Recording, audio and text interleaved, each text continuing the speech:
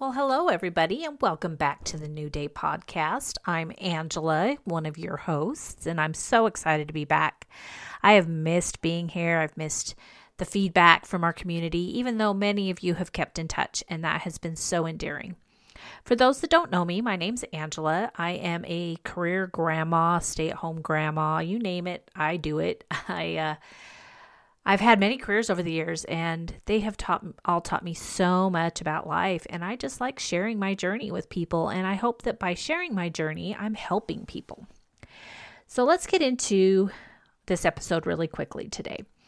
As you all know, our tagline is fresh perspective for what life throws at you, and boy, does life like to throw things at you. I know for me, it seems to be nonstop these days. But that doesn't always mean it's bad. It just means we have to learn how to deal and cope with it.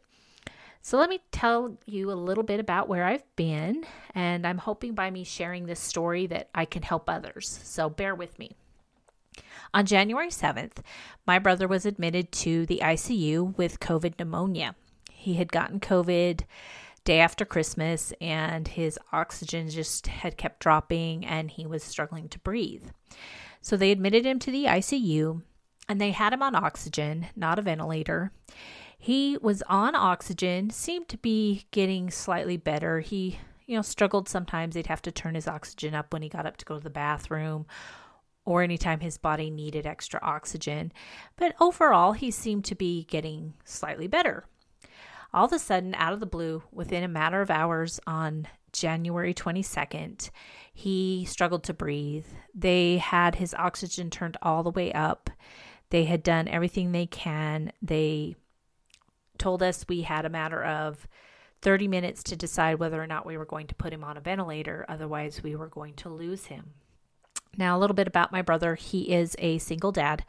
His ex-wife passed away last year in January. He has a 30-year-old daughter and some grandkids, but he also has a 16-year-old son still at home.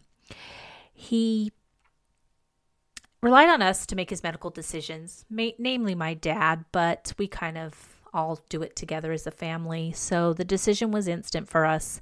Yes, he needed to go on a ventilator. We wanted him here with us. He was scared when they went to put him on it. He was crying. As much as men don't want to admit they cry, there's times in life when they're scared and they cry too, and that's okay. He was screaming, "Please don't let me be alone. I don't want to die alone." It was very emotional. It was very tough. They had us leave the room while they put the ventilator, hooked him up, intubated him, and the doctor came out and had a very honest discussion with us after that. He essentially let us know that my brother's lungs were in very terrible shape. COVID had damaged them to the point of they were hard. He could not breathe on his own at all. There was so much damage in there and so much infiltration that they did not know if he was going to be able to recover. They essentially were trying to prepare us for that scenario. They let us know that medically they had done everything they could for him. He was on the maximum amount of oxygen, and his PEEP, which I would love to explain to you, just look it up what it is on a ventilator. I don't have enough medical knowledge to do that. His PEEP was at the max, which was 14. They essentially told us that it was his body's time to sink or swim. His body was going to have to fight its way back, that there was literally zero they could do for him. The sense of shock that hit all of our family was unimaginable. We had read stories over the years of this happening to millions of families, thousands of families in the world, and here it was happening to ours. Nothing really mentally prepares you for such a life curveball. The sense of anxiety and grief and stress that our family began to feel was overwhelming. We, for the next few nights, slept at the hospital on these tiny couches. I'm talking tiny couches. They weren't even comfortable. They were more like a double chair. So we could all check on him and make sure he was okay. My dad stayed in the room with him. They only allowed 2 visitors at a time, and only one could stay overnight. We held each other. We hugged. We cried. We shared stories. We talked to Ryan because they said he could still hear us. We asked him to fight his way back. About a week later, he started to improve slightly. They said that they wanted to try to wake him up to see how his oxygen did as they woke him up. Now, when they put a person on a ventilator, they sedate them very heavily and they paralyze them. So they were going to turn off the paralytic and they were going to drop the sedation down and see how he did. He woke up a little bit in shock, which would be natural. He still was intubated, so he still had that tube down his throat. He was still on the ventilator. But he did seem to do okay, other than the obvious frustrations of he couldn't talk, he couldn't eat, he couldn't drink, couldn't get up on his own. He was doing pretty good. We found ways to communicate and use a little sign language. Believe me, I could beat anyone at charades after that with what we went through. But then suddenly, a couple days later, he just wasn't doing well. He couldn't oxygenate. He couldn't stay. His SATs couldn't stay where they needed to be. So they had to reparalyze him and they had to resedate him heavily. Now, the reason for them paralyzing him is to keep his body from using any oxygen reserves unnecessarily. By paralyzing his muscles, he wouldn't need oxygen to his muscles, so his body could concentrate on sending oxygen to his vital organs. When you've got your lungs not working, it's important that your heart, your liver, and your kidneys continue to function optimally, or you're just not going to make it. We're pretty lucky. His heart and lungs have continued to stay strong. His heart is showing some signs of wear, but not enough that they're concerned that it's going to stop or anything. They did begin to ask us the hard questions, like if his heart does stop, do you want heroic measures taken to save his life? That throws you. That brings up a whole other state of grief that you just don't think you can handle. We made the decision that obviously we wanted him to go peacefully if that became an issue. He is still actually on a ventilator today, which today is February 22nd.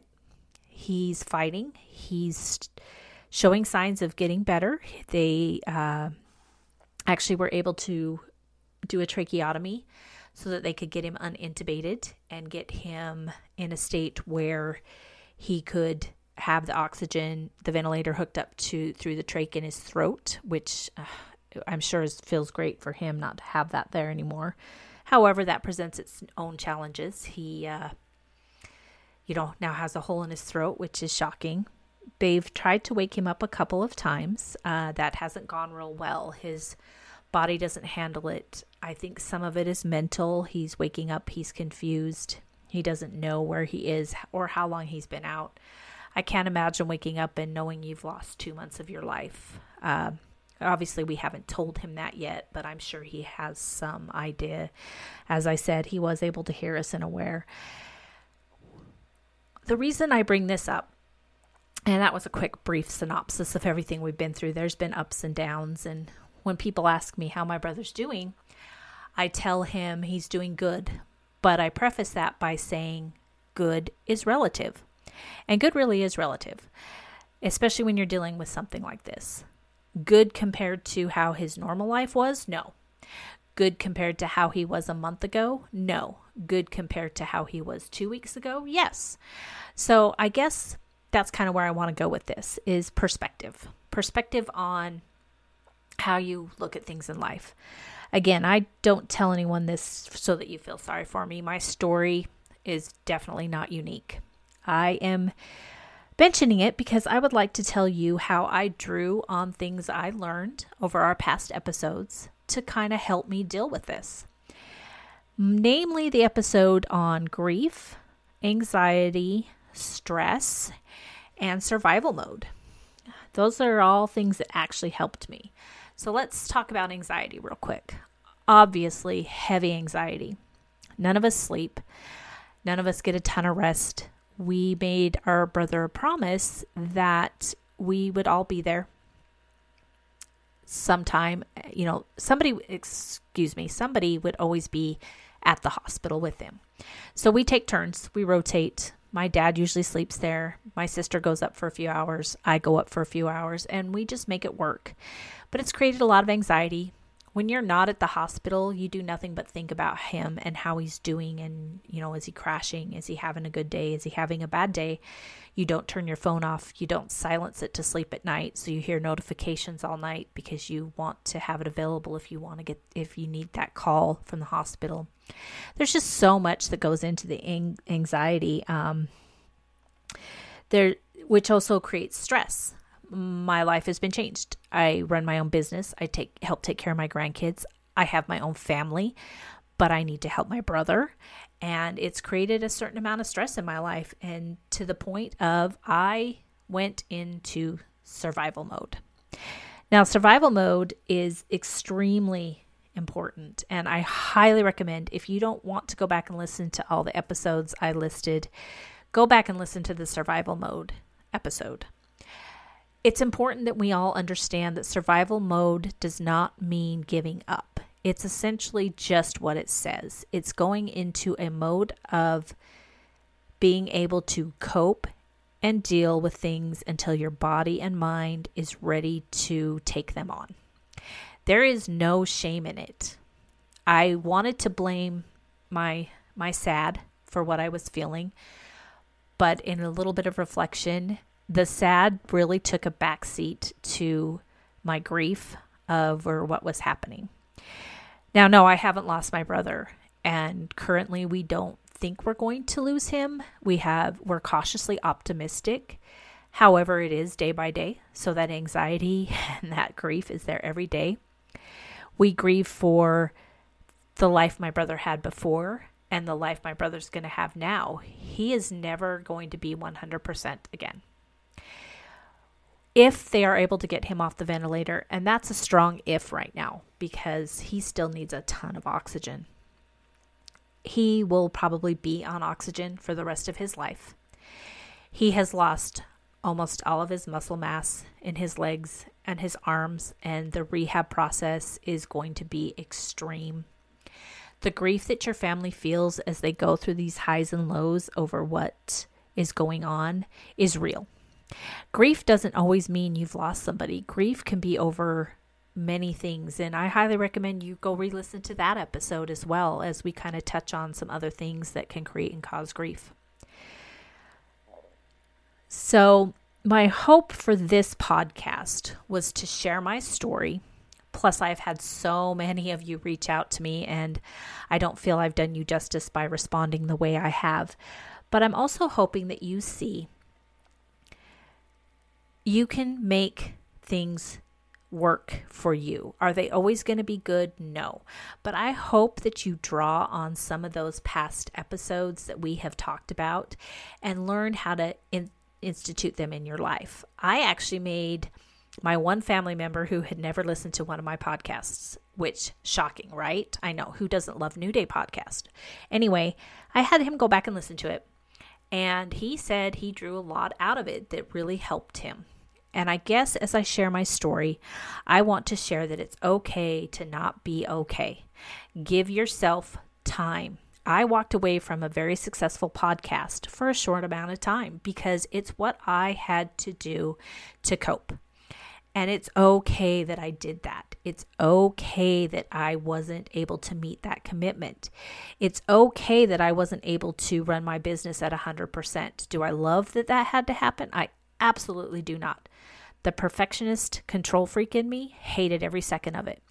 But it's what I had to do. I had to refocus my attention to other things to make those things right. Now, I still don't know where things are going to stand with my family. I don't know what's going to happen down the road. But what I do know is that I have the skills and I have the capability to cope and deal with it. And just by stepping outside this persona that we have to deal and handle things stoically and be, oh, I'm so strong mentality, it's okay not to be. It's okay to be upset. It's okay to cry. It's okay to avoid your neighbors because you know they mean well, but you just don't have the mental skills to deal with it. It's okay to push some friendships aside for a short time and just explain why you stepped out for a little while. It's okay not to be 100% for your husband. It's okay not to be 100% there for your family and your kids and your grandkids like they're used to. I don't love that I've had to do that. I don't, but I have accepted and understand that it's what's necessary to get me through this emotional roller coaster in my life right now. And how I deal with it is totally different than how my sister deals with it. It's totally different than how my father deals with it. My family, my kids, that's their uncle. My family and kids saying, wait a second, mom's just not around like she was. She's not as fun to be around. She's always crying. She's always upset. She's always at the hospital. I'm pretty sure that's their phrase right now. She's always at the hospital. But just know it's okay not to be okay. Go into that survival mode if that's what you need to do to get through. Understand that stress is a part of life. Anxiety is a part of life. You need some of that in your life to keep your life moving forward. Just know that when it happens, you can deal with it. You're a strong person and you have the capability to get through any situation. If you need help, if you would like some resources, please reach out. I would love to try to help people through my journey get the help they need. If you have some suggestions that you think will help others in our community, please share them with me and I'd be happy to share them with our community. I have some really, really exciting guests lined up in the next few weeks, and I'm super excited for them to share some of their journey. If you have a journey that you'd like to share with me, reach out. Maybe we can work on getting you on the podcast. I love talking to everyday real people and learning how they dealt with things on their own. Thank you for letting me come into your life. Thank you for welcoming me back, and I will talk to you next week.